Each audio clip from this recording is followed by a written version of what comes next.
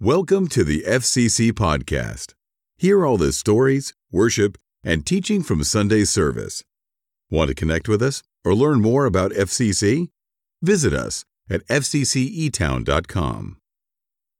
Well, welcome to December 2022. How crazy is that? Well, we close out the series on Psalms today, and I hope that there has been something along the way in all of this that has kind of either reinforced your reading through the Psalms, if that's something that was already part of your normal routine, or if you were a little more like me, that you have found new meaning and new purpose, new appreciation for the Psalms that can kind of speak into your life and can be valuable parts of your time with God, and even just good reading that will speak to your soul in the different seasons of your life.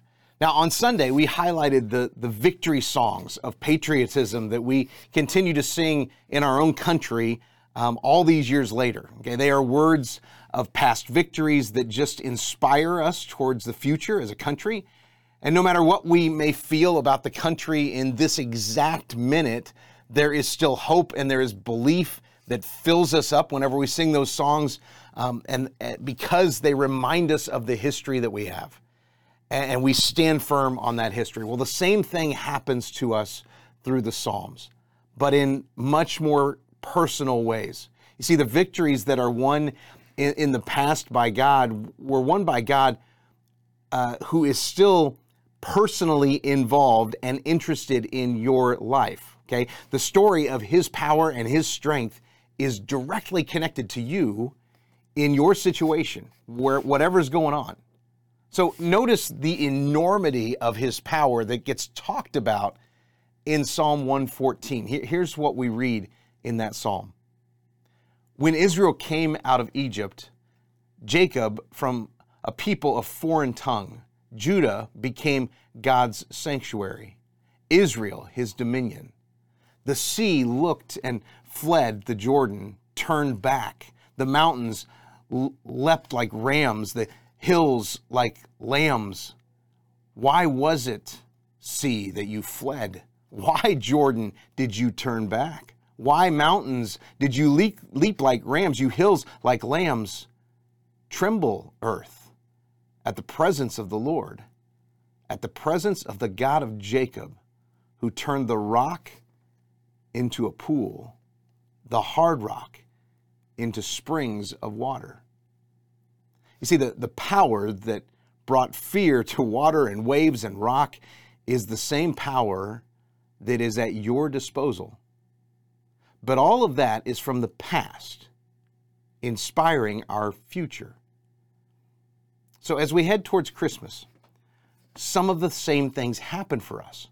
We are inspired by the words of the Christmas songs and the carols that we sing and that will fill up our season this year.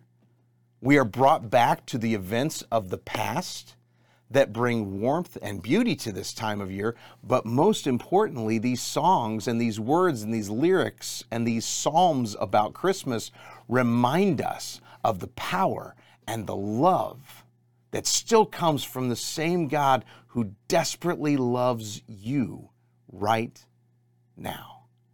As we head towards Christmas, as you hear those lyrics, as you hear those songs, as you hear those psalms that remind you of that time in Bethlehem, may it remind you of the power and the mercy and the grace and the love and the forgiveness of our God. Let's pray. Heavenly Father, we thank you. We praise you for all that you are, and all that you have provided for us, and all that you have given, most of all for Jesus. As we head into a season where we celebrate his birth, would we not just be captured by that moment in a manger, but the unbelievable breakthrough of power that was brought into our world to rescue us?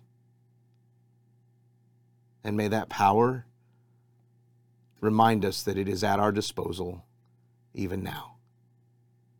It's in Jesus' name we pray. Amen. We head into Christmas and the Christmas season this Sunday, and we hope to see you there 9:30 and 11 o'clock. Have a great rest of the week.